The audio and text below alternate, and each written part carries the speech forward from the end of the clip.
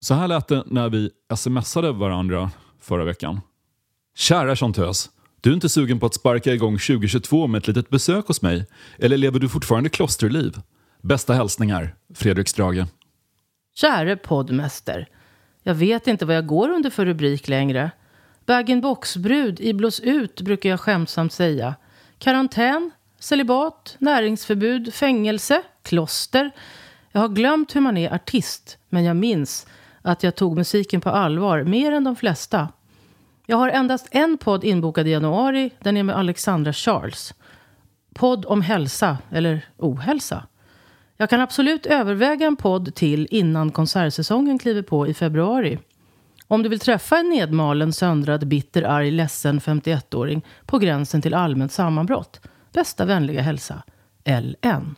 Vem vill inte träffa en ledsen 51-åring på gränsen till allmänt sammanbrott? Välkommen Lisa Nilsson. Tack! Äntligen! Äntligen. Det är tredje eller fjärde gången gill, tror jag.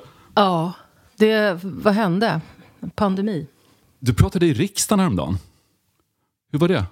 Ja, för att så att säga nyansera bilden av detta påstående, så var det alltså inte i riksdagen. Det var inte så att jag blev inbjuden på partiledardebatten att ersätta någon partiledare och prata i plenisalen. Men däremot så blev vi som var åhörare i pleni inbjudna till ett litet möte med 2 moderata representanter. En från socialutskottet och en från finansutskottet. För de ville erbjuda oss att tala ut. Det var alltså bara Moderaterna som lyssnade på det? Ja, de var liksom först på bollen. Jag tror att det kan ha varit så att det var Rickard Herrey som såg oss först och då snabbt smsade någon lämplig partikamrat och var så här: det är folk här som vi kanske borde träffa. Jag vet inte, men det kan ha gått till så. Du fick inte blodad tand och tänkte att här vill jag stå och prata i framtiden, jag ska bli politiker? Nej, det fick jag inte. Jag satt och tänkte på att senaste gången jag hade varit där i rikssalen, eller plenisalen, förlåt, det var några år tidigare. Och då var jag med på riksmötets öppnande och sjöng och spelade. Och förutom det så råkade jag bli vad jag kallar för verbalt inkontinent. Jag nämligen så halvvägs in så viskade jag till min gitarrist att jag tror inte jag kommer kunna hålla käften. Och det berodde ju på att det var första gången som man såg hela Sverigedemokratiska partiet samlat i en sån här tårtbit i plenisalen. Och det där gjorde väldigt starkt intryck på mig. Och jag kände att nu är det liksom på riktigt det här som jag har kunnat hålla ifrån mig. De är faktiskt invalda och nu är det på allvar. Så då gjorde jag liksom ett så här lite roligt skämt. Jag tänkte jag ska ju underhålla, det därför jag är här. Så jag sa att jag tycker ni sitter och ser lite nervösa ut allihop. Ni kanske tror att jag står här och tänker bli partipolitisk. Liksom. Men det ska ni inte oroa er för. För hur skulle det se ut om jag gjorde det? Då skulle ju någon kunna känna sig exkluderad. Och det vill vi ju inte. Så här. Det var ungefär så.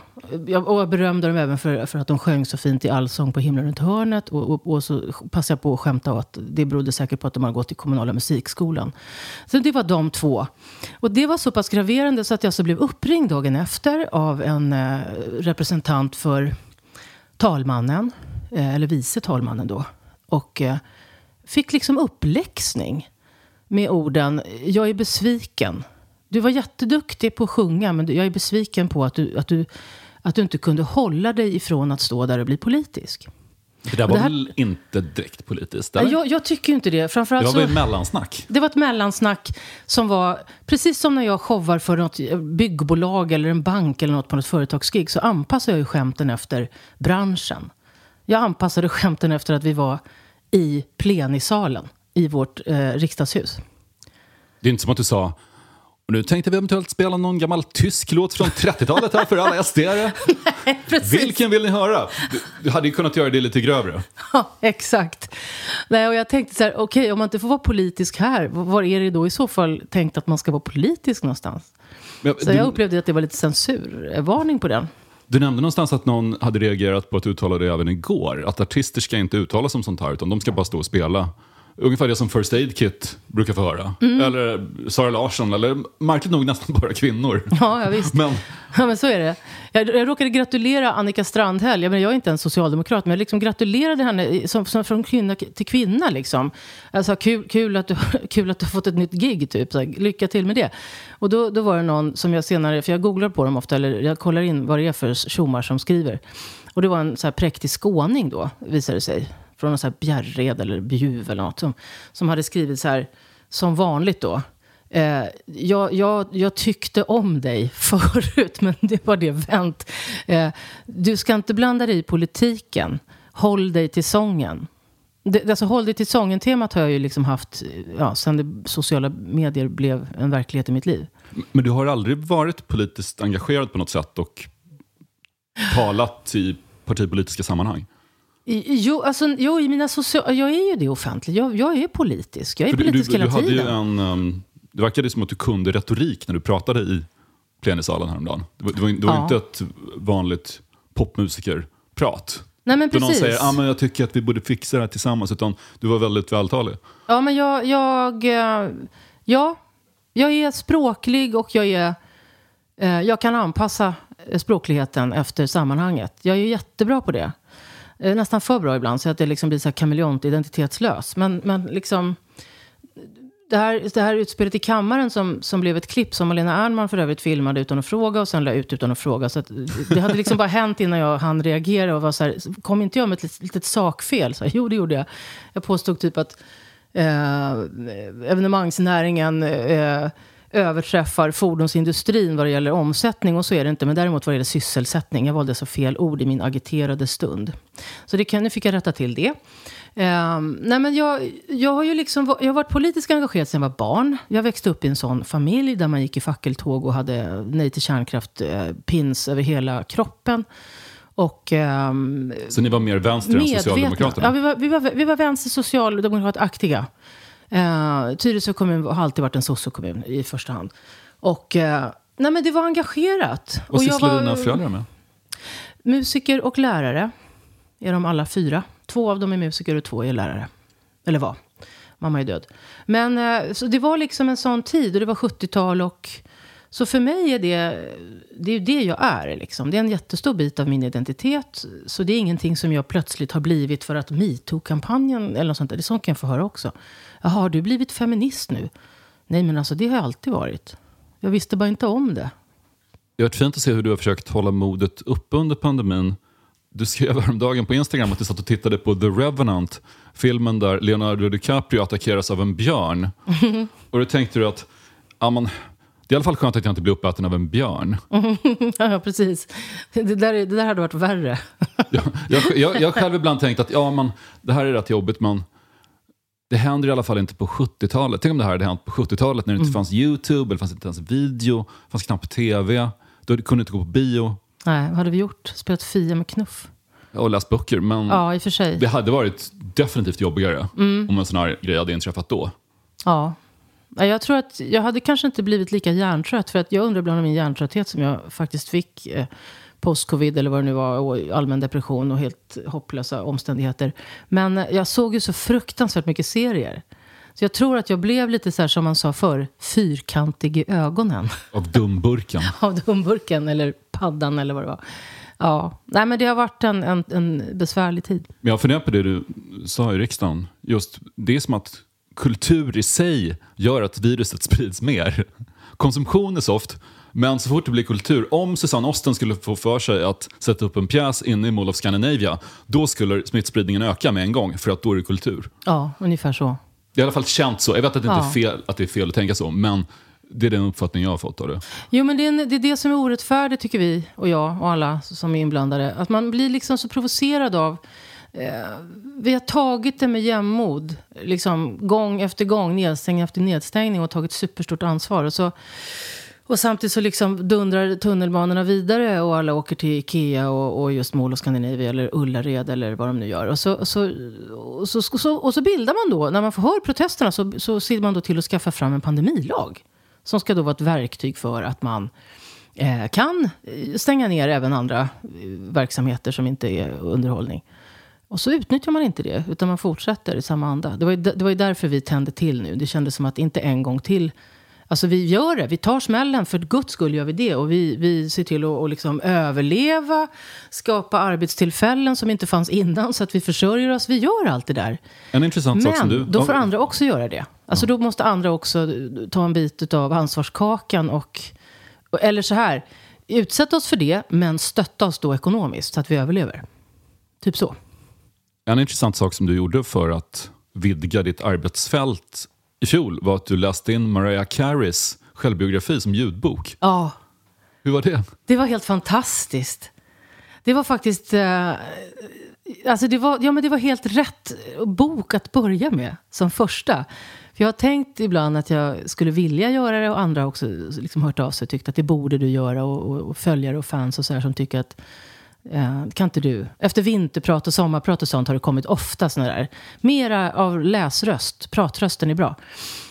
Men Mariah Carey som jag liksom har vuxit upp med, eller har varit jämsides med. Nästan, ja, vi är i princip jämngamla. Och men hon kom ju liksom... Jag hade väl debuterat 2 år innan, tror jag, med min första Lean On Love-skiva. Och hade min första 40 kvadratmeters andra hans lägenhet liksom, och satt och läste en artikel om henne och tänkte, är hon vit eller är hon svart, och sjunger hon sämre eller bättre än Whitney Houston och sådär, och lyssna på henne. Men som, jag har aldrig liksom gått igång på det riktigt. Mer så här tekniskt skickligt, men Whitney and Whitney, så där höll det på. Och sen plötsligt så ska jag läsa den här boken och kliver in i hennes livsberättelse och hennes karriär. Och blir helt fascinerad, jättetagen och rörd. Och har liksom fått avbryta läsningen och gråta. Och liksom skrattat jättemycket. Oj, förlåt. Det var min dotter, skulle jag gissa. Jag blev liksom kär i Mariah Carey retroaktivt. SMS från före detta kulturministern, by the way.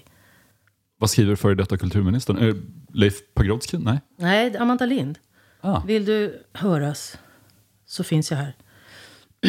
Prata mer om kultur. Gud vad jag är poppis och inne i smeten då. Du hade planerat det där. Vad sa jag? Jag blev kär i Mariah Carey när jag läste boken. Och väldigt imponerad av henne.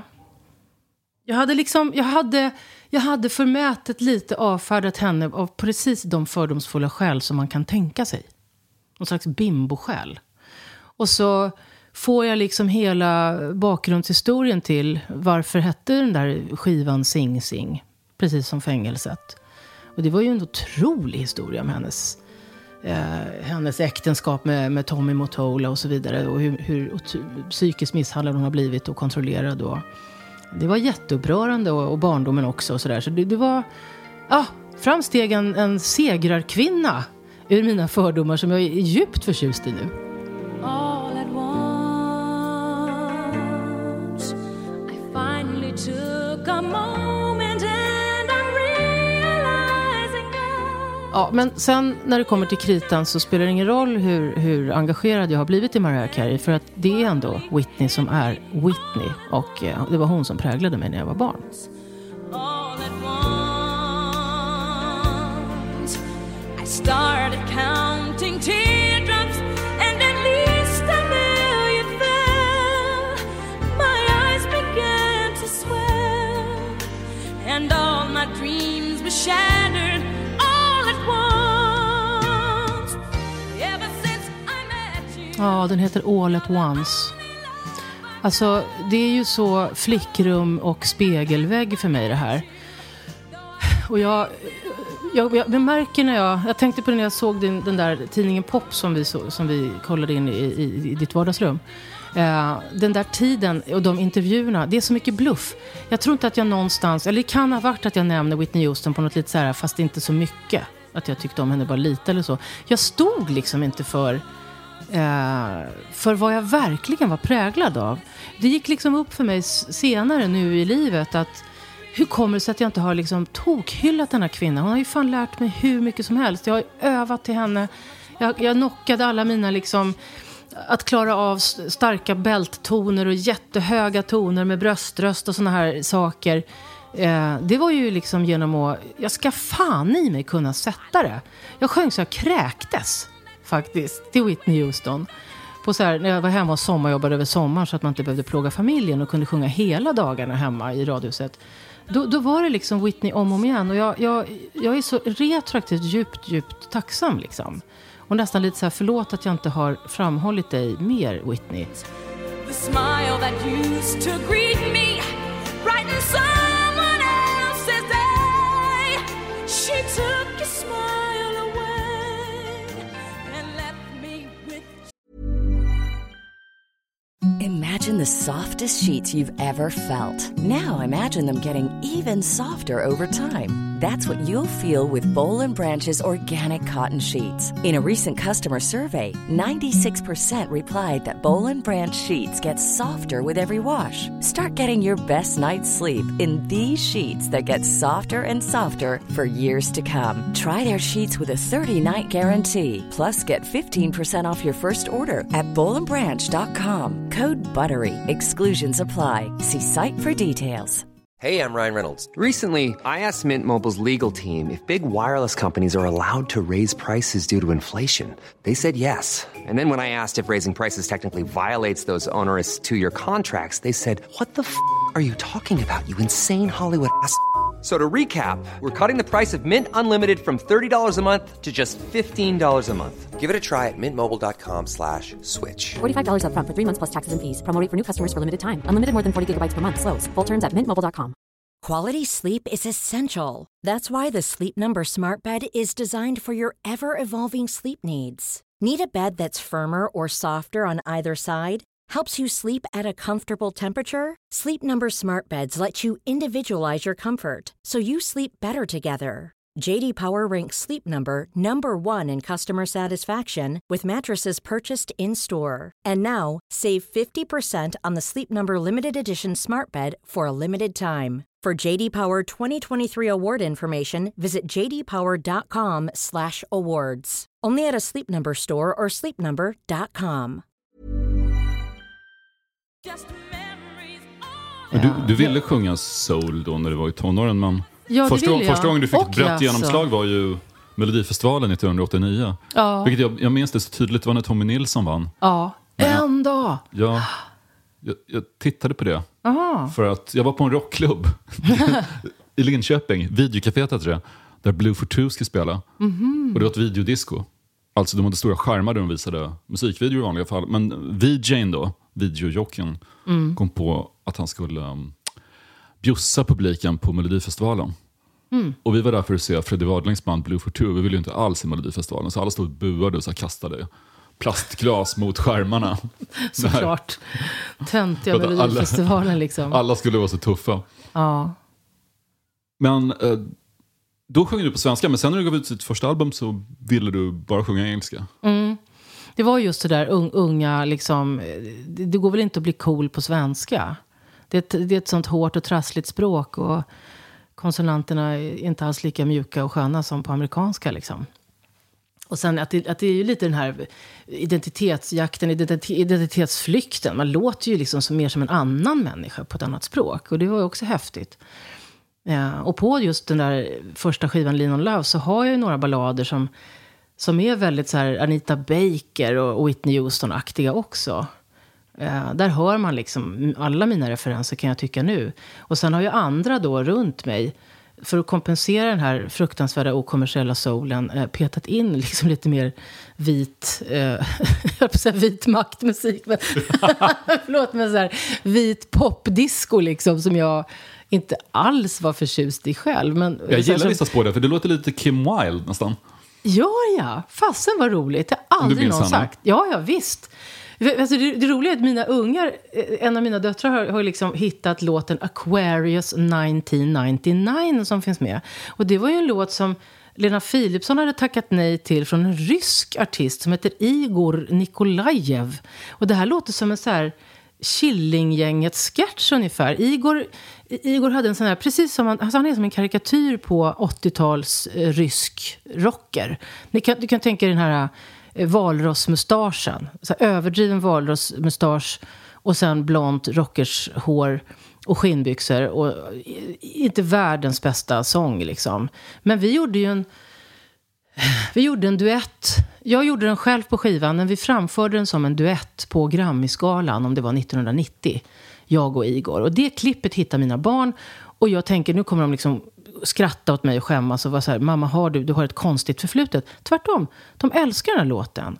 Och så börjar jag höra på den ur deras perspektiv nu. Och fattar att det var inte så jävla dumt med den där vita diskon. Det var ju rätt kul.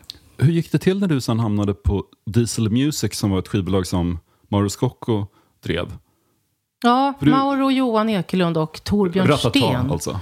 Ja, Torbjörn Sten jobbade på Telegram innan och hade brutit sig loss med Johan och Mauro. Man hade kunnat tänka sig att Telegram hade varit det självklara valet. För det var engelsk soul och de hade till 10 och så vidare. Ja, men precis. Men det var just det att de bröt sig loss för att få bli independent, och de letade efter någon som kunde liksom bli en första signing. Och så blev det jag. För jag åkte ner, jag och Billy Butt som jag gjorde den första skivan med på hans bolag. Eller inte med honom utan på hans bolag. Han hade gått i konkurs. Och han var jätteangelägen om att jag skulle hamna i goda händer nu när hans liv brakade. Så att så här, nu kom jag på. Det här är intressant. Året efter den där Igor Nikolajev-duetten på Grammy-skalan, Grammysen 91 då följaktligen, då hade jag framfört en soul-låt som hette It's Easy, och då var jag stylad av Micke Bindefeld och liksom såg lite mer vuxet, det började bli artist av mig. Då har Mauro berättat för mig att de satt där vid skivbolagsbordet och tittade och tyckte så här: fan vad snygg hon är, fan vad bra hon är, fan vad de här låtarna hon spelar in hela tiden inte alls liksom står i paritet med hennes förmåga. Det måste ju någon styra upp. Och där kom de liksom på idén: ska inte vi ta hand om henne? Och så fick jag förfrågan om att komma till Diesels kontor på Eriksbergsgatan 4 bredvid Café Saturnus, som ju blev en stor bit av mitt liv. Eller kanske bullarna. Goda bullar där. Ja, det var så fruktansvärt goda bullar. Kardemummabullarna, de är så stora. Ja, de var så stora att man delar 4 pers på. Ja, men precis, en familj kan leva på en kanelbulle därifrån en vecka. Ja, precis. Men det är ett starkt minne. För man gick ner en trappa liksom, och så Torbjörn Sten satt där. Och jag träffade inte Johan och Mauro då, utan det var Torbjörn Sten och jag och Billy. Och så, jag vet inte ens om det fortfarande var kassettband faktiskt, som spelades upp. Och då fick jag höra Himlen runt hörnet. Jag fick höra Ändå faller regnet. Och jag minns en låt som jag hade spelat in som hette Även rosor vissnar, som jag borde ha spelat in. Fruktansvärt fin låt. Som jag glömmer aldrig den där första. För det var ju Mauros röst då. Med enkel demo. Och det var Ändå faller regnet som var det som fångade mig. För där tänkte jag att det här var ju kvalitet. Jag hörde liksom att det här är bra text och det här är riktigt fin låt. Och sen tog jag mig liksom in vidare i det andra och vi skrev kontrakt då. Det här var ju precis när man började prata om New Jack Swing som en genre, alltså amerikansk soulmusik med hiphop beats. Och artisterna var klädda i ganska säckigt och baggy och tuffa, som Mary J. Blige. De hade på sig stickade luvor istället för aftonklänningar. Precis. Och jag minns Mauro Scocco var väldigt inne på det. Sisters with Voices och sådana grupper. Ja, han gick ju in i den eran där sen ett tag efter. Precis. Och det skulle vara liksom den typen av texter också han håller på med där. Och det skulle vara, ja men du vet det här.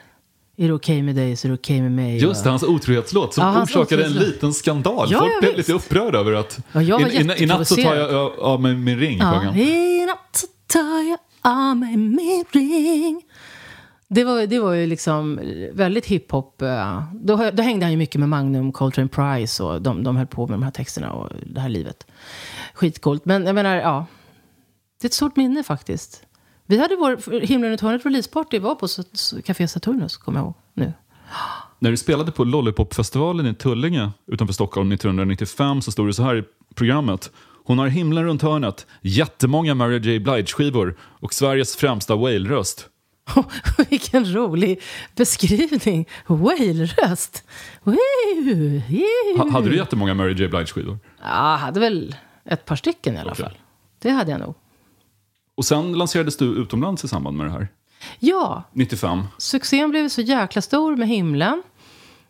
Så att innan vi klämde ur oss till Morelia, som blev liksom uppföljaren med den här konstellationen Mauro, Lisa och Johan. Den var Morelia förresten? Morelia är en stad i Mexiko där vi spelade in en av videosarna till Morelia, nämligen Den här gången.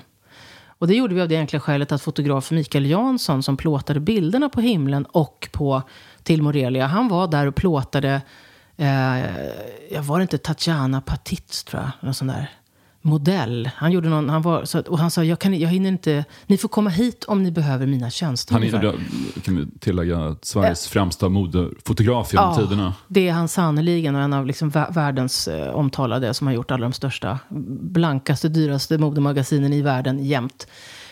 Så att jag och Kent Gillström, som då jobbade ett tag på Diesel, vi åkte ner till Mexiko, och Micke gjorde sitt första filmfoto med den videon, som är gränslöst snygg faktiskt. Och grejen var att innan vi klämde ur oss den skivan då till Morelia, så gjordes det en engelsk översättning av Himlen runt hörnet, för att man tyckte att med en sån bra succé, vi tog över hela Norden liksom, så kan det här säkert nå ut i världen. Och det är ett av de första riktigt stora, viktiga beslut jag har tagit, där jag gick emot min intuition, för jag vågade inte chansa, men jag visste att det var en usel idé. Det var absolut inte vad vi skulle göra. Varför kände du så? Nej, men jag visste att skivan, dels hade momentum redan varit. Hela den succén byggde ju på det här oväntade, att här kom det något nytt. Det var så mycket pirr i den där uppstarten. Det var ju liksom vi var ju i nyförälskelsestadie, kan man säga. Nu var vi liksom redan inne på nu hade vi redan gått in i äktenskap. Och så skulle vi försöka göra om samma skiva, fast ur liksom den här lite så här konstruktiv och rationell äktenskaplig input. Liksom, det man bara gör för att man ska. Nu blir det som jag pratar om någonting väldigt annat som man bara gör för att man ska när man är gift. Det blev roligt i mitt huvud. Ja, associationerna här. Men i alla fall. Ja, men lite den känslan. Det var ju inte så inspirerat liksom, men det skulle göras. Och så gavs det liksom i uppdrag att översätta de här fina då, redan då djupt rotade texterna från Himlen runt hörnet skivan. Magnum Coltrane Prize gav det försök. Johan Kinde översatte hela skivan, och det hölls på. So many people around me och så här. Och det kändes bara som liksom, det blir bara en B-kopia hur vi än gör. Sen skrev Eric Bibb en översättning. Gospel och soul blues legendar. Pappa till Rennie Mirro och så vidare. Han kände min pappa. Han hade skrivit titelspåret på min första skiva, Lean on Love, tillsammans med min pappa. Så att jag kände honom. Det fanns en annan närhet och ingång, och han är amerikan. Han fångade språket på ett annat sätt, och så var det vi gick på. Och men, alltså, du vet, så himlen runt hörnet, detta mjuka med H-Ö-M, mjuka vokaler och konsonanter, ord som himmel och hörn och så, blev Ticket to Heaven, som är liksom ett staccato ord med massa hårda konsonanter och allmänt fult, och låter som en slager från 1964. Precis när du gav ut till Morelia så gjorde den brittiska rapparen Tricky en låt som heter Hell is around the corner. Gjorde han? Som var hyfsad hit. I got heaven around the corner, har vi sjungit, Mauro och jag. Hals på fylla många gånger. Låter ganska... Ja, men det var fint, det har en men viss svung. Det har ett viss svung, men grejen var att det påverkade allting. För vad som hände då, det här är nämligen det här tydliga exemplet på när liksom skivbolag blir ängsliga och tappar omdömet. Istället för att tänka så här, just det, den här skivan och den här produktionen blev en evergreen liksom 2 veckor efter när den kommit ut ungefär. Det måste ju bero på någonting. Så tänker man så här, vi råkar vara i London på någon PR-historia, jag kommer inte ihåg vad det var. Vi är i en studio av någon anledning och repar något av vad vi ska göra, men där är Aswad, som då låg etta på Euro eller på Englandslistan. Och så blir liksom alla så här, då säger någon, vem är Aswad? Aswad var liksom det här lite reggae-popgruppen som gjorde någon så här lite barnsliga sommaraktiga hitsvideos med bikinitjejer på Hawaii och sådär. Den gruppen var superpopulär då ett tag och liksom ägde i England. Och säger, när de får höra Himlen runt hörnet, att det här, wow, this is wonderful liksom. Och vad bra, du sjunger och så vidare. Varpå alla reagerar så här, Aswad tyckte det var bra. De ligger ju etta på listan. De kan ju göra om hela den här skivan. För då blir det säkert också en hit som blir etta på listan. Det är så långsökt tanke så när man kan ju skratta åt det i efterhand. Men då var ju alla så här rörande överens. Det är liksom ett vattentätt koncept. Så att man går in med Aswad och gör en remix som blir, jag skulle säga att den blir liksom tänkt i Ace of Base blev det. Lite så här reggae, studsig, somrig, lättsam reggae-pop blev det av Himlen runt hörnet. Och så var det fantastiska Desmond Foster från Blackness All Star som jag hade sjungit duett med. Han spelade bas och sjöng. Och det var liksom My Ticket, My Ticket gick kören. Och jag blev aldrig kompis med det där. Aldrig. Och jag blev aldrig kompis med den där lanseringen heller. Hur kändes lanseringen? Åkte du runt i många länder? Ja. Det var ju liksom hela Europa, det var Japan. Det var ett evinnerligt så här, möten med skivbolagschefer. Tyskarna, hela den liksom BMG i Tyskland med olika Dr. Heinz och Dr. Mengele, eller så. Men man ska sitta och vara så här kuttersmycke och då kommer jag med hela Dr. min Mengele historia. gillade Ace of Base-influenserna. Ja, men precis. Och så liksom, men du vet, då är det liksom det här, jag är ung, jag var snygg, jag har moderiktiga kläder och de utgår därför ifrån att jag är någon slags gammal modell som har börjat sjunga lite. Och detta drabbar då en tjej som är liksom gammal som har jazzuppväxt och är liksom djupt kulturellt medveten och politiskt medveten och feminist. Och blir superprovocerad av att jag ska sitta bredvid olika chefer hela tiden som beter sig halvvettigt. Plus att på den här tiden knarkade alla. Det var som, hade man pengar, kokainet flödade på liksom alla kontor. Skulle man på någon sån här fest liksom, du vet, det var ju såna här stora presentationsmässor på de här jätteskivbolagen och sen så var det fest. Då försvann ju alla. Vi stod ju 2 svenskar med varsin öl och tyckte så här, när börjar partyt, var är alla? Tills man kom på någon så här insider som berättade att nej, men de är uppdelade i grupper om 5 på olika hotellrum nu. Och så satt de där och snortade. Och jag bara, det tog liksom en månad, sen var jag bara fylld av förakt för hela skiten. Jag blev behandlad som en intelligensbefriad bimbo. Alla knarkade och var jättehierarkiska och elaka. Och hela min skiva var ommixad till någonting jag inte kände igen. Förälskelsen var över. Så du bara gav upp alltihop och sjöng jazz istället några år? Ja, men det var liksom, jag gjorde ju Morelia-releasen och toppade allt med liksom den största turnén i Danmark och allt vad det var. Sen gick jag in i väggen. Sen var det liksom bara, det här orkar jag inte med. Det här gick ju, jag hade ju gett, från 91 till 96 då hade jag liksom kört på i ett enda långt race och blivit en helt ny människa med en helt ny ekonomi och en jättehäftig status och en otroligt förvirrad självbild. Så att då lade jag ner ett tag. Alltså den delen av verksamheten lade jag ner då. How about them transparent dangling carrots?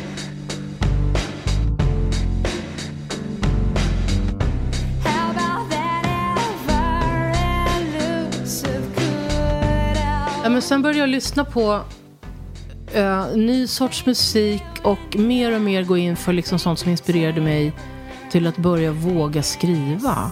Och en av dem var Alanis Morissette som ju blev en av de första stora feministförebilderna också.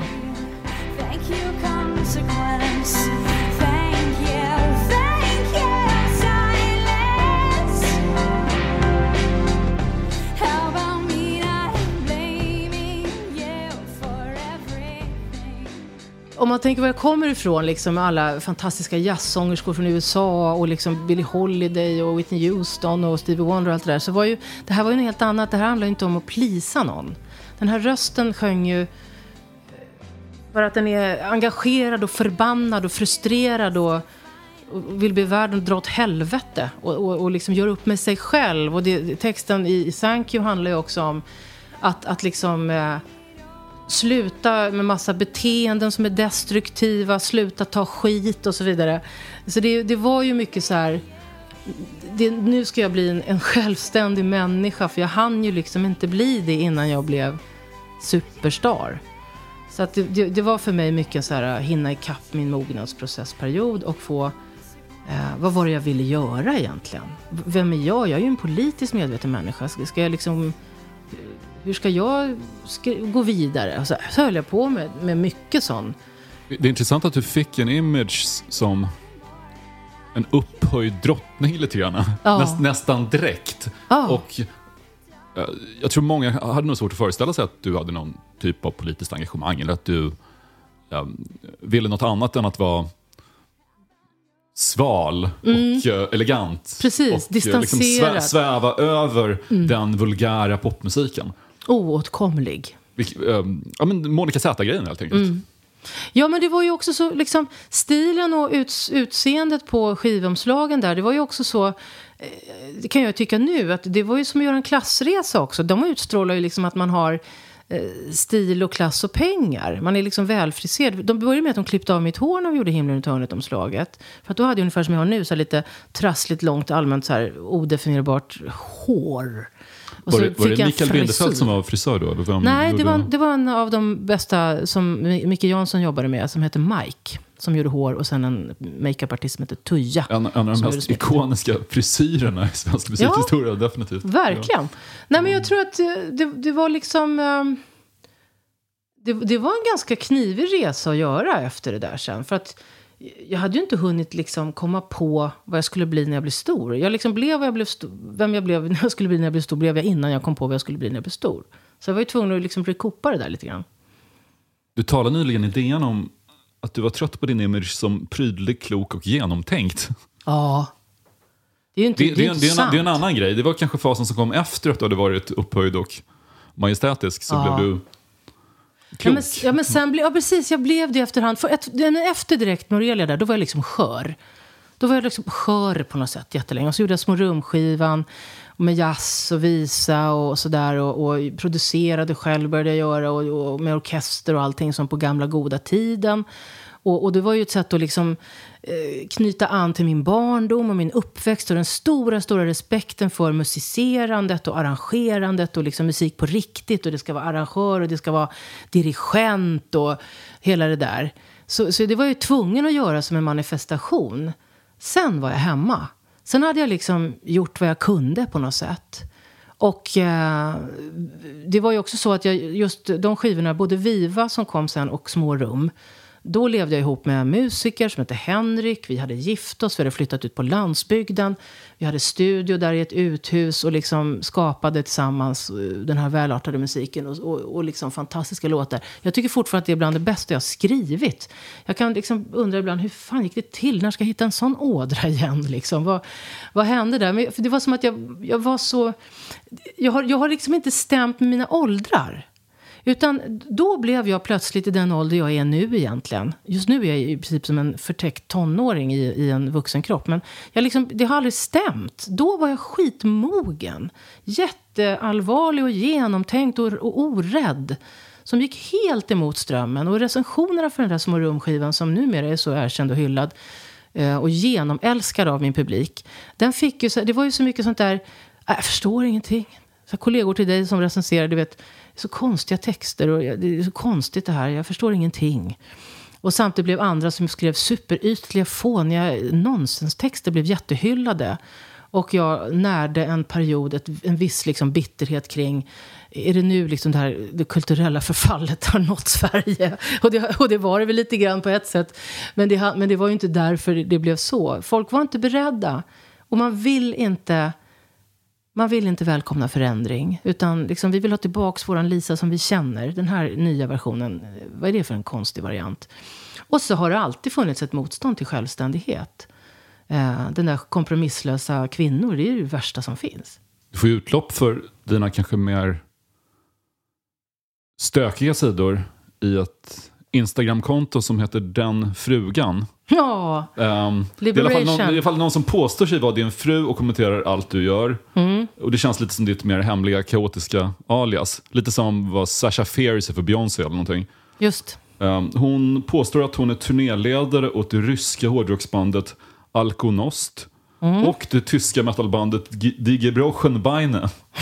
Älskar Hon det. dricker kopiösa mängder champagne och gillar att klä ut sig till Yoda och röka gräs. Hon lägger också upp en massa bilder av dig och skriver att du är så jävla het. Ja.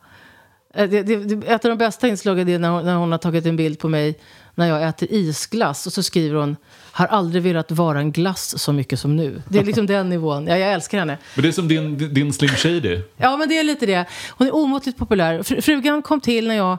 En av alla gånger jag skulle liksom komma i form inför någon föreställning igen och gå ner liksom 180 kilo i vikt och steppa och sånt där som man absolut inte har lust att göra varje morgon. Och så är vi ute och går i skogen och jag liksom inser att jag måste liksom hitta på någon som är min frustration i det här. Någon som får säga så här: jag hatar att powerwalka. Vem har fan kommit på det jävla uttrycket liksom? Kan man inte bara säga promenad? Liksom, så jag hittar på att frugan går bakom och liksom klagar hela tiden så här som en trött unge som man måste dras med på en svamputflykt ungefär. De vägrar hela tiden. Och så gjorde jag något roligt inlägg med det där och fick så omåttligt mycket kärlek för det. Folk kände igen sig i frugan, de ville liksom ha mer av henne. De blev en del av din show då? Ja, och då skapade jag ett eget Instagram-konto till henne. Och då hade du också i samma show hade du en manager som du kallade för Mådan. Ja. Och någon som heter Liskun och som drev ett retreat som hette Bara Ligga-gården. Ja. Det finns en Stefan och Christer i mig, vet du. När jag gjorde min föreställning Kvinnan som är jag, där gjorde jag ju liksom upp med alla mina gamla roller och hela Lisa Nilsson tillblivelsen och sådär. Och där tillät jag mig att få kliva ut och gjorde också varianten Mådan, den påhittade managern Mådan från Göteborg. Det var ju ett sätt att liksom få ranta mig själv, kan man säga, eller roasta mig själv. För att få berätta om de här sidorna som inte alls stämmer med bilden av Lisa Nilsson, Himlen runt hörnet 92. Så Mådan går ju liksom runt och så här... Ja, du vet, hon försvann i olika hylas med krogmedlemmar och man fick så här dra ut henne och det var ju det där lilla knullrufset. Så är Mådan liksom, och det är väldigt under bältet.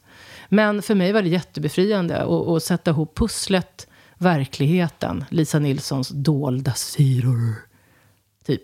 Skulle du kunna skriva låtar ur deras perspektiv ungefär som M&M skriver ur Slim Shady-perspektivet? Jag har aldrig tänkt på vilken jätterolig idé. Och då tänker jag så här, vad skulle Mådan skriva? Det blir ju så här nationalteatern av det. Det går ju inte. Så här, staten och kapitalet. Ja. Jag skrattar så mycket när jag hörde din låt Dåliga dagar. När du sjunger om att må dåligt så dra till Stureplan för att festa dig glad.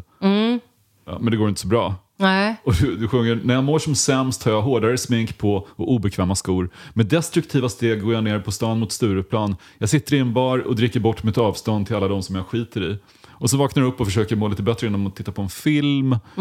Och så tittar du på Breaking the Waves. Ja, det är så... ja precis. Det här är ju lite based on a true story. Filmernas feelgood-film. Ja, men det är så ödesironi. Men det var på riktigt, faktiskt, du såg den när du skulle bli det lite var glad. faktiskt en kväll. Det är två historier som jag bakar ihop till en. Det är två Stureplans, väldigt olycksaliga Stureplansnätter. Båda två när jag liksom har varit olycklig och kompisar har tjatat sådär: nej, men du ska inte sitta här och deppa bara för att du är skild. Nu är det dags för dig att komma vidare tricket. Och så är man så här: fast jag känner att det inte är bra. Jo då, fan, det är bara en grogg bort, vet du. Och så får man drinka. Jag vet, en gång var det Peter Jöback och Andreas Lundstedt som lurade ut mig. Där jag plötsligt finner mig själv med de två på liksom Golden Hits. Och vi sjunger karaoke och framträder till låten Fame. Och får i belöning en hel bricka full med hallonshots. Och jag känner liksom bara så här: vad gör jag här? Hur hamnade jag här? Hur blev det så här? Hur ska jag ta mig härifrån? Och sen hamnar vi på typ Sturekompaniet. Och jag blir drogad i drinken, precis som jag sjunger i texten. Rånad på saker. Jag ska hämta ut mina kläder, så finns inte de. Och sen har Vad hände i kroppen då? Jag tappade liksom synfält och sånt där. Det blev som någon slags märklig illusorisk värld. Jag såg inte ansikten på någon. Jag har aldrig någonsin fått en drog i drinken. Ja, men det kan ha att göra med ditt könstillhörighet. Alltså, ja, det är ju kvinnor som drogas. Jag tycker någon gång så kanske man... Ja, jag kan ordna det om du känner att du är sugen. Men det var skitläskigt. Och det var egentligen, när man ska skoja bort, det var en fruktansvärd händelse. Jag fick jättefin hjälp av en person som kände igen mig och som jag kände igen rösten på. Ja, det så för att det var en borttappat skånsk synfält, fotbollsspelare nämligen. Jaha, okej. Så att jag kände direkt igen hans röst och han hjälpte mig att ta mig därifrån och komma hem safe. Men det var den ena gången. Men jag bakade ihop den här drogade drinken-storyn med när jag just blev rånad på mina grejer och skulle ta mig hem och kom på att just det, jag har ju nyckeln i BH:n, för det är mitt smarta Stureplanstrick på den tiden, eller fortfarande, att jag ska ha ett kontokort i ena BH-sidan och nyckeln i den andra, så att folk kan råna mig bäst de vill. Men haha, se där, hemligheter fanns med. Så jag åker hem med taxi, går upp i lägenheten och hämtar cash och betalar taxin. Och sen är jag helt förtvivlad och känner mig jätteförnedrad. Det var februari, jag hade inga ytterkläder, jag var ledsen och kall och liksom, alkoholen började gå ur kroppen och det blev ångest. Så de hade tagit din väska med kortet till garderoben och hämtat jackan till precis. Jag stod i kjol och skjorta liksom, med en nyckel i BH:n och var ledsen. Och så kom jag hem och tänkte, ja men jag får väl lägga mig och se på tv då. Och då var det just Breaking the Waves. Så då minns jag att jag liksom så här började skratta och gråta samtidigt. Så här. Den är så deppig. Det här är så jävla ironiskt. Ja, men den är så fruktansvärt smärtsam. Det är faktiskt den mest smärtsamma film jag någonsin har sett. Så att det var verkligen så här, skämtar ni med mig nu? Timing. Lars von Trier-filmer är inte så, vad säger man, empowering. Nej, det tvärtom. I get along without you very well. Ja, jag hade inte hört den här. Och sen skickade en god vän vid namn Max Schultz som är gitarrist. Han skickade den här till mig någon natt på Messenger, tror jag. Och jag spelade den och det var så här, tiden stod still. Det är så här den ska göras liksom.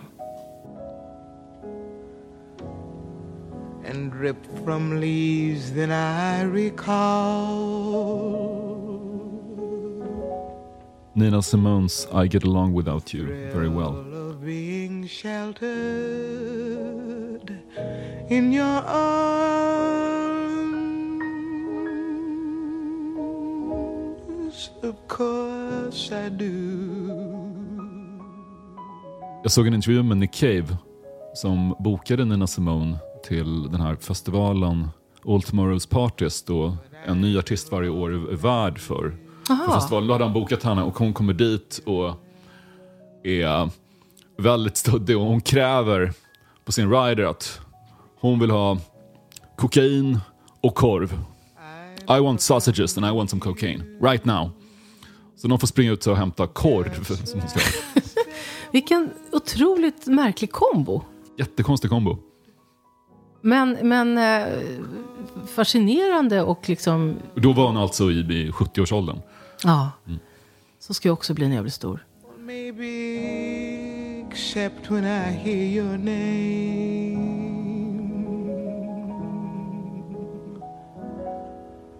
Someone's life that's just the same. Imagine the softest sheets you've ever felt. Now imagine them getting even softer over time. That's what you'll feel with Boll & Branch's organic cotton sheets. In a recent customer survey, 96% replied that Boll & Branch sheets get softer with every wash. Start getting your best night's sleep in these sheets that get softer and softer for years to come. Try their sheets with a 30-night guarantee. Plus, get 15% off your first order at bollandbranch.com. Code BUTTERY. Exclusions apply. See site for details. Hey, I'm Ryan Reynolds. At Mint Mobile, we like to do the opposite of what Big Wireless does. They charge you a lot, we charge you a little. So naturally, when they announced they'd be raising their prices due to inflation, we decided to deflate our prices due to not hating you.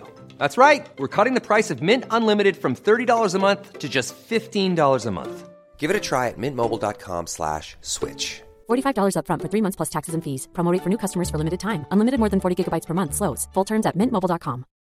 Millions of people have lost weight with personalized plans from Noom. Like Evan, who can't stand salads and still lost 50 pounds. Salads generally for most people are the easy button, right? For me, that wasn't an option. I never really was a salad guy. That's just not who I am. But Noom worked for me. Get your personalized plan today at Noom.com. Real Noom user compensated to provide their story. In 4 weeks, the typical Noom user can expect to lose 1 to 2 pounds per week. Individual results may vary. Du pratade om Tinder-dejtande i din show, Kvinnan som är jag.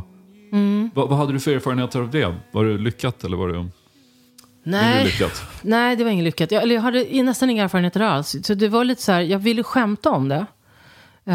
För att jag hade hört talas om via väninnor att har du sett hur män gör med sina bildurval? Det är väldigt ofta de håller i stora fiskar. Jätteofta fiskar. Ja, och det var, när jag fick höra det så blev jag så här, nu måste jag öppna ett konto för det här vill jag se. Det här var det roligaste jag hört i hela mitt liv. Och så ville jag skämta raljant om det när jag hade sett det. För jag tyckte det var djupt fascinerande och väldigt roligt.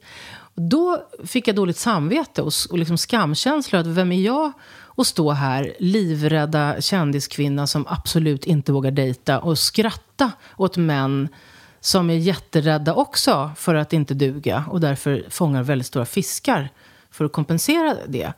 Vem är jag att stå och skämta så? Jag är liksom skyldig dem och mig själv att genomföra 4 dejter via Tinder okay. Innan jag har rätt att garva så jävla mycket. Så ska vi se vem som skrattar sen ungefär. Så gjorde jag det. Och hur gick det då? Fick du åka och fiska? Nej, det fick jag inte göra. Men det var ju en fascinerande upplevelse. Av dessa 4 försök så var det en person som liksom blev ändå en passionerad fling, kan man väl säga. Som pågick 2-3 månader i alla fall. Men i övrigt så var det ju liksom, ja men jag tycker ju alla, det är så här, det som händer är, jag är ju så van vid att bli intervjuad och liksom samtala med vem som helst från 0 till 100 och öppna mig. Alla ensembler man plötsligt ska in i, så är det liksom första mötet. Man slänger ut sig själv fullt ut. Så det är så lätt att prata med mig. Så de upplevde ju att dels att jag visste de vem jag var till slut, även om jag inte la ut liksom eller så här, bild på mig själv i samband med namn. Men jag hade mitt riktiga namn, jag hade en bild där jag hade en hatt som dolde i princip hela ansiktet. Och så chattade jag först för att testa liksom hur det var när de inte vet vem jag är. Utan bara är en kvinna som de är nyfiken på. Så det fanns inga bilder där det framgick hur det såg ut? Nej, inte alls. Utan jag skrev att jag ägnar mig åt musik, teater och film. Så fick poletten trilla ner så småningom, vilket den oftast gjorde. Och då var det så här, är det du som är Lisa Nilsson? Ja, det är vad ju hette det. Du på? Jag hette Lisa 48. Ja. Så att, och då fick jag ju se hur reaktionen blev, och tog de det på ett värdigt sätt, så kunde jag liksom gå vidare med att ses. Vad var ett värdigt sätt? Ja, men det var att inte börja genast prata om så här, min exfru och jag hade himlen runt hörnet på vårt bröllop. Det är en så här dålig öppning. Det har alltså hänt. Ja, det har hänt. Och inte heller börja genast byta tonfall och sluta ställa frågor, utan bara börja dyrka. Det går inte heller. Utan mer så här, det var roligt, jag har så mycket liksom, jag har undrat och jag vill fråga, och får jag fråga och så här, så blir det ett roligt samtal. Då är det ju liksom det vill säga att samtalstonen man hade innan, om den fortsatte utan problem, då tyckte jag att det var intressant. Så där. Men annars, nej, det var ju ingen lyckad historia. Den allra första dejten som blev, jag gjorde så här att jag skrev som första inlägg, liksom presentationsinlägg, så skrev jag, det här är nytt för mig. Jag skulle behöva träffa någon inledningsvis som mest kan berätta hur Tinder funkar. Får jag ställa alla dumma frågor? Först till kvarn, öl inkluderat, skrev jag. Och så hörde någon av sig som var polis, tror jag.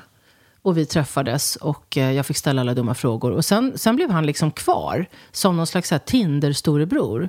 Vi började aldrig dejta eller så sen. Jag tror vi hånglade en gång på Medis. På Medis? Ja, på Medisplatsen. Men sen var det inget mer. Men däremot så fanns han där och var lite så här, hur går det? Du är väl försiktig, du är väl rädd om dig och sådär. Och du får aldrig träffas, du vet att man inte bjuder inte hem. Man måste alltid dricka kaffe först. Blanda inte in alkohol första kvällen. Och så han var liksom min ledsagande. Ingen alkohol första kvällen. Nej, och jag tänkte, då vill jag ju inte träffas, för det vågar jag ju inte. Så kaffe med kask. Men nej, så det var ju inte alls en framkomlig väg, och appen blev snabbt raderad, och jag gick vidare med mitt liv som djupt ensamstående. Djupt ensamstående? Ja, verkligen. Du är det nu också, djupt ensamstående. Profoundly single. Nej, men dels är det så här, jag föredrar ofta att vara själv. Det har jag gjort sedan jag var bebis, så att det är liksom inte... Det är inget som kommer kändisskapet eller åldern eller så, utan jag är sån. Det är inte så lätt att liksom konkurrera om utrymmet. För jag har det lite för bra. Så det är det ena problemet, att jag inte lider jättemycket av att vara ensam. Och det andra är att jag är en offentlig person och det är supersvårt. Och så är jag 50 plus. You get along very well. Ja, I get along very well and it's hard to make changes after 50. Du fyllde 50 coronasommaren 2020. Hur var festen? Herregud. Ja, det här är bedrövligt faktiskt. Riktigt svåra vändningar på den fest som jag skulle ha haft. Men så här, jag ska inte vara ironisk, utan konkret var det så här. 2020 inleddes med att jag förlorade en av mina bästa vänner när en artär brast efter soundcheck, och sen skulle vi fortsätta göra föreställningar utan honom. Vem var det? Ajax, ljudtekniker, fantastisk och en mycket fin och nära viktig vän. Så började det. Sen blev jag sjuk när vi hade begravt honom. Det var där jag blev smittad med corona i mitt liv. Och sen snabbt efter det blev min mor sämre och dog. Hon hade Alzheimer och bodde på demenshem. Och dog av besöksförbud, skulle man kunna säga. Ingen orkade mata henne lika länge som vi. Eller hade tid. Så hon slutade äta och dog. Och sen skulle jag begrava henne. Och då blir liksom det enda datum som finns kvar, som alla kan, det är dagen före min 50-årsdag. Så att jag liksom begraver mamma istället. Och sen lyckades jag på något sätt övertala mig själv och familjen att ska vi inte ändå bara ha en liten kräftskiva då, ute på Skärgårdsön liksom. Så vi åkte ut efter begravningen och jag hade då riggat med kräfter. Och så skulle vi liksom genomföra den här konstiga 50-års kräftskivan. Och det var det mest surrealistiska jag varit med om. Väldigt goda kräftor, tack och lov, men en mycket tragisk och sorglig sommar. Inte alls som jag hade tänkt mig när jag planerade 2019. Har du tänkt skriva några låtar om den här deppiga sommaren? Det låter som en jag vet inte om någon vill höra. Inverterad version av Niklas Strömstedts sista sommaren. Då allt är dåligt. Jo, men lite så här, det här var ju också Breaking the Waves. Det var ett väldigt, väldigt smärtsamt år. Och mycket gick sönder. Och jag blev blåst på pengar. Det var så mycket som hände liksom. Så att där någonstans började min riktigt, riktigt svåra kris som jag har varit i. Som jag nu äntligen är lite ute ur. Och kan börja leva igen. Men allt gick verkligen sönder på riktigt. Så det kan jag definitivt skriva om en vacker dag. Det tror jag. Jag gjorde ett vinterprat om mamma däremot. Det var liksom en av de här, mer ska jag säga, konstruktiva, lite kreativa terapierna jag gjorde. Där jag utnyttjade den här sorgen på ett bra sätt. Det blev jättefint.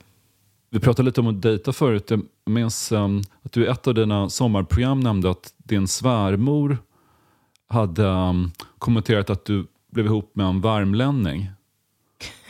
Och hon sa att hon visste vad du letade efter i Värmland. Ja. Jag vet nog vad du är ute efter. Det är skogen och kuken du vill åt. Ja. Vad var det för kvinna? Ja, det var en underbar. Det var min svärmor, mannen jag gifte mig med, underbara Rosa. Det här var ju en bit in i relationerna. Hon och jag lärde känna varandra och satt i en berså och pimplade rosévin en eftermiddag och fnissade. Och det här var ju på skämt sagt, men det är fruktansvärt roligt. Jag vet nog vad du vill åt. Skogen och köken du vill åt, sa hon. Det är bland det roligaste jag någonsin har hört. Jag älskar den kvinnan. Men jag tänkte så här, när vi satt och pratade så jag pratade om mamma och blev så här, då kände jag att jag måste spela en av de låtar som har betytt mest för mig i hela livet, som betydde mest för mamma i hela livet. En av dem. Jag minns dig, Amanda, på en regnvåt gata, på sprången mot fabriken där Manuel är. Du skrattar hela tiden, du har regn i håret och ingenting är viktigt utom att du är kär. Du är kär, du är kär, du är kär, du är kär, du är kär. Om några minuter. Jag kände det var så många vägar som ledde dit. Dating också. Nämligen kärlek. Det är en låt som Cornelis Vreeswijk spelade in som heter Jag minns dig Amanda. Det är alltså en Victor Jara-sång som han översatte. som mamma spelade när hon längtade efter att bli kär. Och som jag har spelat när jag har längtat efter att bli kär. Och som jag har spelat när jag har fått bli förälskad också. Och skrikgråtit av lycka till. Och Victor Jara, det var den... En argentinsk, va? Som mördades av militärdiktaturen. Precis. Och den här är liksom så... Ja, den är så... Jag kommer aldrig... Vad ska man säga? Den här är definierande på det djupaste märgen i vad som jag kommer ur. Du är kär, du är kär, du är kär. Han flydde upp i bergen. Aldrig gjort någon illa, men han flydde till bergen. Och på några minuter förändrades allting. Nu visslas idén tillbaka till fabriken. Många kom aldrig bland Emanuel. Den är politisk också. Det är det.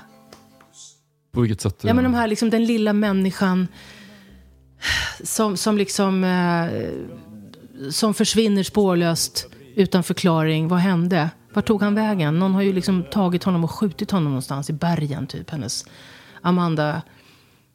Amandas kärlek, Emanuel.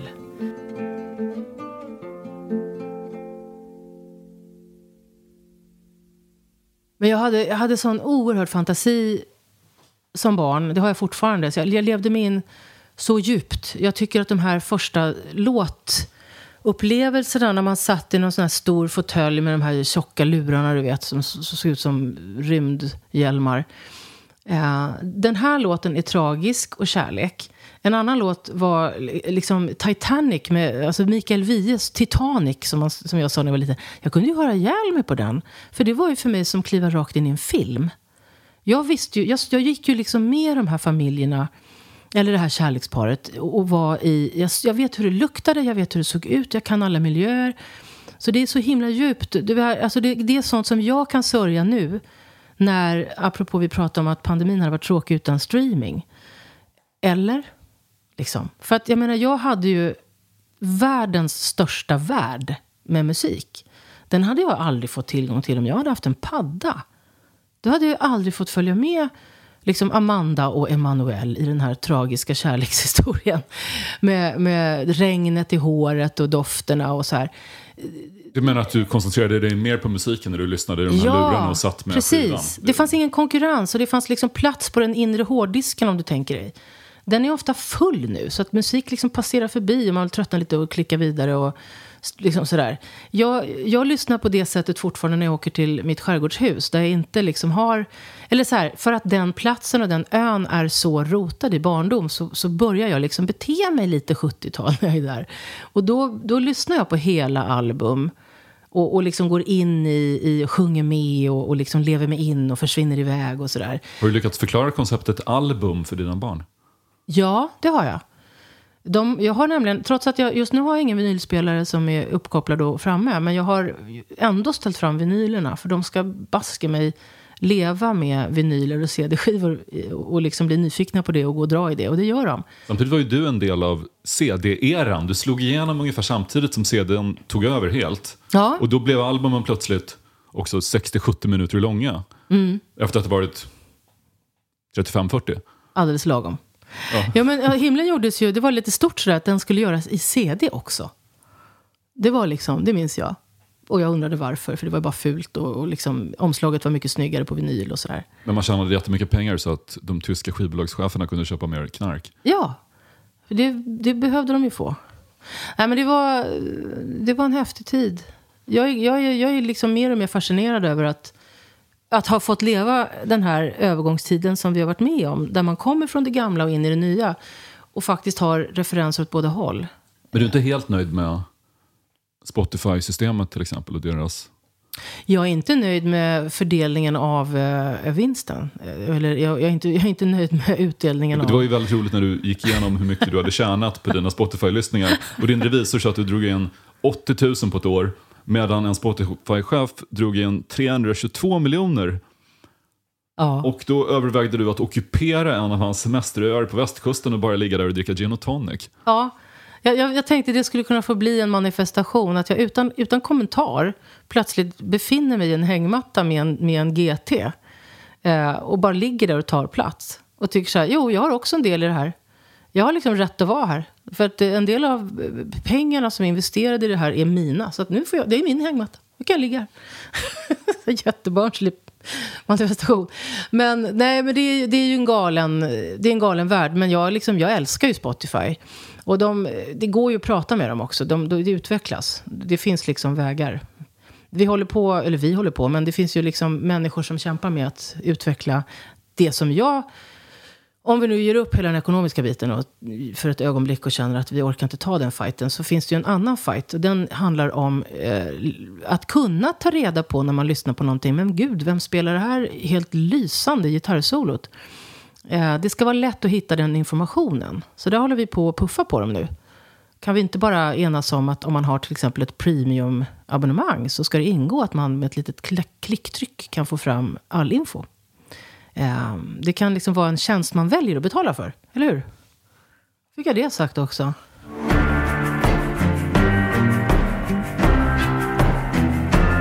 –2014 så var jag på Dagens Nyheters stora 150-års-jubileumsfest i Stadshuset.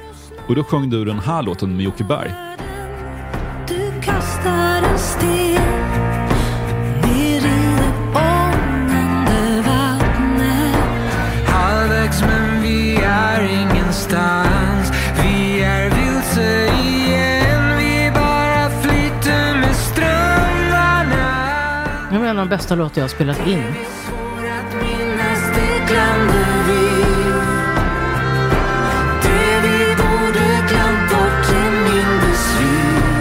Om det finns någon poäng med att gömma sig, är det att vi kan försvinna in i drömmar om när vi hade allting. En gång i Obegripligt okänd. Innan vi faller. En pampig låt som inte skulle ges ut, men klippet från festen blev viralt, så den släpptes efter ett tag. Ja, vi gjorde en inspelning. Vi kände att vi var tvungna att göra det. Det var så himla bra. Det var ett stort ögonblick att få göra det ihop med Jocke Berg. Det är en låt som verkar handla om tillståndet i Sverige, men vem är det som begravs i andra versen? Ni sjunger: vi la en liten ros på hennes grav och minns hur hon sa: det nya Sverige är grymt och snålt och fult. Anna Lind. Hon har sagt det alltså? Ja, jag tror det. Det var henne han avsåg med rosen på graven, det vet jag. Nej, men den är så himla bra. Och för mig var det, just med rosen och det, jag vet inte, någonting i mitt djupaste inre slog an liksom gamla så här politiska texter med Hasse och Tage och Monica Zetterlund och vad blev ni av ljuva drömmar och det här. Så det var för mig var det som att kliva in liksom i, nu är cirkeln sluten, och göra det på det här bedårande jäkla bra sättet. Det var jättekul. Och jag har aldrig fattat varför inte den blev större. Den är alldeles för bra för att liksom passera. Men det var väl bara inte timing. Vi drunknade i streamingströmmen. Hur såg din relation till Kent ut annars? Lyssnar du mycket på dem? Nej, jag har inte lyssnat mycket på Kent. Men jag har liksom lyssnat på Kent sådär av intresse och i beundran. Men där är det liksom det musikaliska som inte fäster på. Jag har liksom... min organism behöver lite andra vägar in vad det gäller harmonik och rytm och sådär. För mig är det lite för liksom rakt och stelt.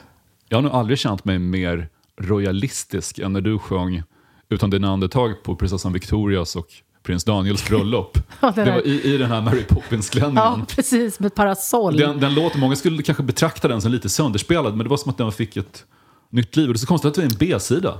Vad fint. Vilken fin recension. Ja, men jag brydde mig kanske inte jättemycket om det där bröllopet, men när du stod där och sjöng den så tänkte jag, men gud vad fint att de får varandra. Ja, det var ju deras låt. Det var det också från början. Alltså, Jaha, jag visste inte historien det. Är sån att jag blev uppkallad på möte på konserthuset med konserthuschefen som berättade då att Kent blev ju tillfrågade för att det här är Daniel och Victorias liksom, they're playing our song, du vet. Men det är bara det att det är en hel symfoniorkester på scenen och det gick inte att liksom få plats med hela kompet Kent också, förutom det komp som redan satt. Det skulle bli en slags dubbelkomp på den scenen. Och då, så det är så här, Jocke Berg, kan du sjunga? Nej, gruppen eller ingen. Så det var en så här villkorsgrej. De var kompromisslösa och vägrade separera Jocke från gruppen. All heder åt det. De har sina principer. De höll fast på det. Och då gick bollen över till mig. Så det var så det gick till. Det var ett beställningsjobb verkligen. Vem stylade dig där med parasollet och allting? Camilla Thulin. Och så, för hon höll på med parasoll just det där halvåret. Det var en grej bara så här, det var kul att hålla på med det. Hon sydde upp parasoll i matchande färger. Så ska vi inte slå till med ett parasoll? Jag tänkte, och det är kul. Det är liksom en detalj som alltid stör väl någon sig på det. Och det gjorde de. Just hardcore-fans, Kent-familjen liksom. Jag är ju inte alls deras typ. Jag är alldeles för mjuk och böljig och liksom kvinna och allt det här. Det stämmer ju inte med det här raka, fina och allvarsamma och djupt liksom kantiga Kent. Så att det var ju några, jag läste på YouTube kommentarer liksom. Och det har jag skrattat åt sen dess. För det finns några såna här, jag har fotat av liksom, där det är så här, parasollet i så här versaler liksom. Vad i helvete? Liksom. Vad vill hon med det? Vem fan? Och så här. Så det är någon som har suttit och retat upp sig liksom. Hur kunde de tillåta detta att ske? Känner lite att det här parasollet var höjdpunkten under hela det bröllopet. Ja. Och jag var ju bjuden på bröllopet sen också. För det här var ju konserten före. Och då, jag har ju inte råd att sy upp liksom, klänningar på så kort varsel igen. Så jag tog ju samma då. Som jag hade haft på konserten. Här ser du en vänsterunge från Tyresö. Inte slösa. Och då var det ju så här kungligheter och folk som från hela världen som var så här, so you don't have your parasol tonight. Så här, no, I left it at home. Och så där fick jag runt och säga. Alla kommenterade, var är parasollet? Det är lite fint. Och det var ju synd att jag inte hade med det i slottet. Det hade varit tjusigt att glida runt där. So many people don't understand what it's like to be like me. But I'm not different from anyone else. I'm glad I found you. It's not that we got anything new. Jag har liksom upptäckt Neil Young med tiden. Och så hittar jag den här när han är lite äldre. Och jag har ett sånt behov av att lyssna på legendarer i deras inspelningar när de är just äldre. Det är som att jag bekantar mig med att jag också ska bli det. Och att jag också kommer få en sån här gammal vis livserfarenhetsröst. Och jag blir så rörd. Och så sjunger han med den åldrade rösten att han är så glad att han har hittat den här människan som han har fått leva med. Och så tänker jag så här, ja, men det är liksom det där som alla drömmer om. Det är där som är liksom den finaste kärleken. Folk som är tacksamma över att ha fått liksom dela livet med någon. Det är ju så fint. When I feel your soul in mine, I'm glad I found you. Glad I found you in this sad world where so many things have gone. Det finns en Facebookgrupp som heter Braggipedia där folk skryter om sina så kallade jag mötte Lassie-ögonblick där de träffat kändisar. Mm-hmm. Och där skrev du ett inlägg som ingen överträffat varken förr eller senare. Jag tog ju bort det sen, ja. Du skrev att du håll i dig, fått Stevie Wonder att gråta. Prytt omslaget på Guinness rekordbok. Knät en amerikansk basketstjärna i Thailand. Nekat en rekordhållande pingismedaljör samkväm. Accepterat samkväm med en fotbollslegendar utan att veta hans namn. Ätit getestiklar. Trots patriarkala motsättningar producerat 2 skivor i Brasilien. På Hedenfestivalen av Chaka Khan fått frågan om att signera min LP. Gjort det och sen kramat henne. Fått mjölkstockning och handmjölkat mina bröst i ett badkar hemma hos Bertil Taube i London. Flörtat med Clint Eastwood på en filmpremiär. Gått på gayklubb utklädd till dragversionen av mig själv och kommit undan med det. Hånglat med Greg Adams i Tower of Power och fått restriktioner kring hans känsliga trumpetläpp. Ja, just det. Legat både 1 och 2 på Svensktoppen samtidigt som jag låg 1 på Tracks. Ätit gåslever i 6 länder. Rökt på med Ison och Fille. Haft Paul Roger till bordet och trott att han var chef för klädmärket Champion eftersom jag hörde fel när jag frågade vad han pysslade med. Så kom det sig att jag pratade om sportkläder en god stund med en av mina champagneidoler. Herregud. Ja, så jävla dåligt. Men hur gick det med Clint Eastwood? Nej, det var över buffén och jag tänkte nu går jag runt bordet till rätt sida och bara liksom säger de här replikerna som man drömmer om och får säga till honom. Och så när jag liksom väl hade trixat mig förbi alla kändisar runt det här breda jättestora buffébordet så hade någon annan liksom redan huggit honom och stod och pratade. Och då vågade inte jag störa det. Så att momentum. Men ni hade ögonkontakt i alla fall? Ja, så där liksom, du vet, väldigt på tok för länge. Så att jag på riktigt, faktiskt en av få gånger så jag på riktigt blev så här lite knäsvag. Jag fick liksom lite svårt att hålla benen liksom upprätt. Jag ville sjunka till golvet i någon slags där. Säger han nu att följ med mig så kommer jag inte ens fråga vart. Jag har alltså alltid varit kär i Clint Eastwood. Jag tycker det är den tjusigaste som finns och coolast i hela världen. Och jag älskade att han gjorde Broarna i Madison County och äntligen blev romantisk till slut. Där är ju någon som har åldrats bra och gjort intressanta filmer om åldrande. Ja, precis, det är det. Och så alltid så jävla bra musik, massa skön jazz och han skriver låtar. Nej, men det är förbannat bra. Hur kommer det sig att du prydde omslaget till Guinness rekordbok? Jag hade sålt mest i Norden det året eller något sånt där. Det var liksom skivupplagor. Och när du knäade den här amerikanska basketstjärnan, hur gick det till? Nej, men jag var dum nog att tycka som jag ofta har gjort. Jag går väl iväg lite här in bland de vanliga kvarteren för att se hur folk har det i verkligheten. Och har då blivit förföljd av 3 extremt långa svarta män som var basketspelare. Men det gick bra. Jag fick till det. Trots att han var så lång så jag nästan inte ens nådde upp. Men jag fick till en bra träff och kom undan. När fick du Stevie Wonder att gråta? Jag sjöng Secret Life of Plants på Polar Music Prize-hyllningen till honom. Och då grät han. Och det sa han till mig efteråt nämligen. Också, förutom att jag såg tårarna från scenkanten så sa han det när han kramade mig på det där filmrepliksättet. Så här, you made me cry today. Då vill jag också dö. Och hur gick det med Paul Roger då? Han förstod han till slut. Ja, men alltså, jag tror att han genomskådade mig. Han var väldigt tålmodig, men jag kände mig som en värsta idioten i hela världen. Men så frågade honom när jag förstod att det var champagne och att det var Paul Roger.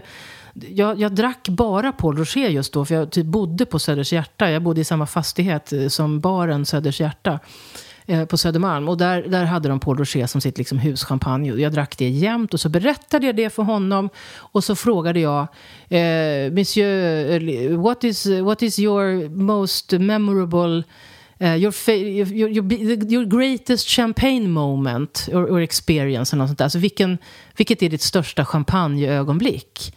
Och förväntar mig då att han ska svara någon sån här helt okänt årgångs champagne vid något märkligt slott någonstans med någon jättekänd ryss eller något, inte vet jag. Då tittar han bara på sin fru som för övrigt satt med så här Jackie Onassis solglasögon inomhus i vinterträdgården hela middagen och bara såg skitporrig och jättevacker ut. Då tittar han på henne och hon drar ner de där solglasögonen och tittar på honom och så säger han bara: My favorite champagne moment is every time in the bathtub with my wife. Säger han bara. Och då kände jag bara, den här mannen älskar jag.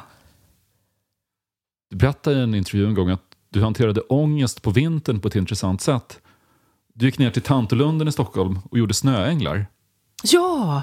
Men massor av snöänglar. Ja! Precis. Jag bodde nära Tanto då. Gör du fortfarande snöänglar? Ja, om jag får tillräckligt med snö så absolut. Men det är en låt som inte jag har skrivit. Jag har alltid tänkt på det. För jag berättade om det här i en intervju en gång.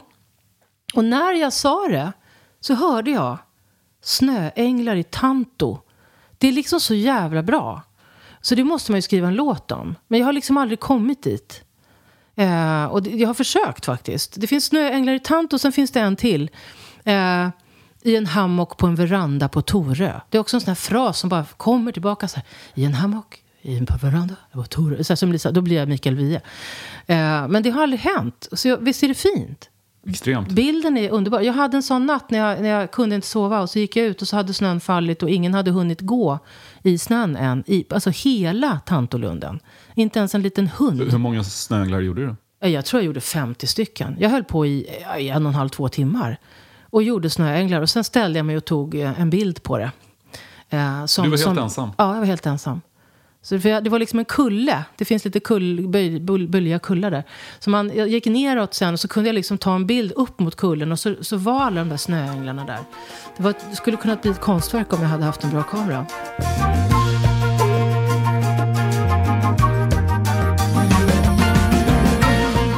Nej, du skrev ingen låt om snöänglar, men du har en låt som heter Du kommer inte närmare på senaste skivan. Ja. Som verkar rikta sig mot någon som du kanske är lite intresserad av, men förmodligen inte. Eller kanske riktat till en kompis som vill leka psykolog eller någonting. Ja, du liknar dig själv och dina känslor vid olika djur i alla fall.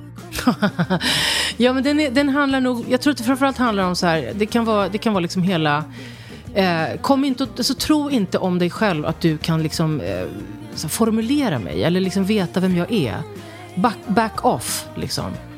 Respektera min integritet, så är den.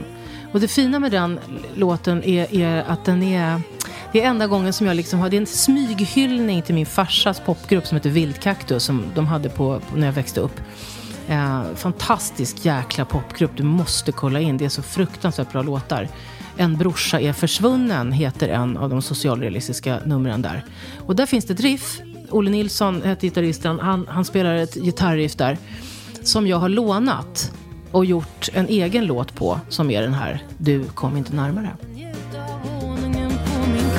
Försök inte ge mig en kärlek jag inte vill ha, och ingen kan ta ifrån mig vad jag känner. Ingen kan... Nej, jag ska inte utgöra snöänglar nu här, men Tanto ligger för långt bort och jag ska göra snöänglar i Dalen istället. Det är där jag gör snöänglar nu för tiden. Hem till Dalen. Tack för att du kom hit, Lisa. Lycka till med snöänglandet i Dalen. Tack.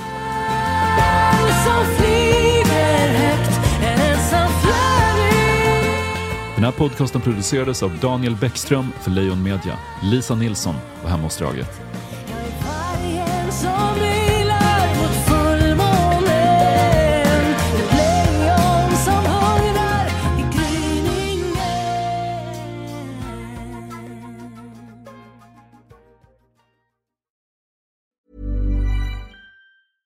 Imagine the softest sheets you've ever felt. Now imagine them getting even softer over time. That's what you'll feel with Boll & Branch's organic cotton sheets. In a recent customer survey, 96% replied that Boll & Branch sheets get softer with every wash. Start getting your best night's sleep in these sheets that get softer and softer for years to come. Try their sheets with a 30-night guarantee. Plus, get 15% off your first order at bollandbranch.com. Code BUTTERY. Exclusions apply. See site for details. Hi, I'm Daniel, founder of Pretty Litter. Cats and cat owners deserve better than any old-fashioned litter. That's why I teamed up with scientists and veterinarians to create Pretty Litter. Its innovative crystal formula has superior odor control and weighs up to 80% less than clay litter. Pretty Litter even monitors health by changing colors to help detect early signs of potential illness. It's the world's smartest kitty litter. Go to prettylitter.com and use code ACAST for 20% off your first order and a free cat toy. Terms and conditions apply. See site for details. Hold up. What was that? Boring. No flavor. That was as bad as those leftovers you ate all week. Keke Palmer here, and it's time to say hello to something fresh and guilt-free. Hello Fresh. Jazz up dinner with pecan-crusted chicken or garlic butter shrimp scampi. Now that's music to my mouth. Hello Fresh. Let's get this dinner party started. Discover all the delicious possibilities at HelloFresh.com.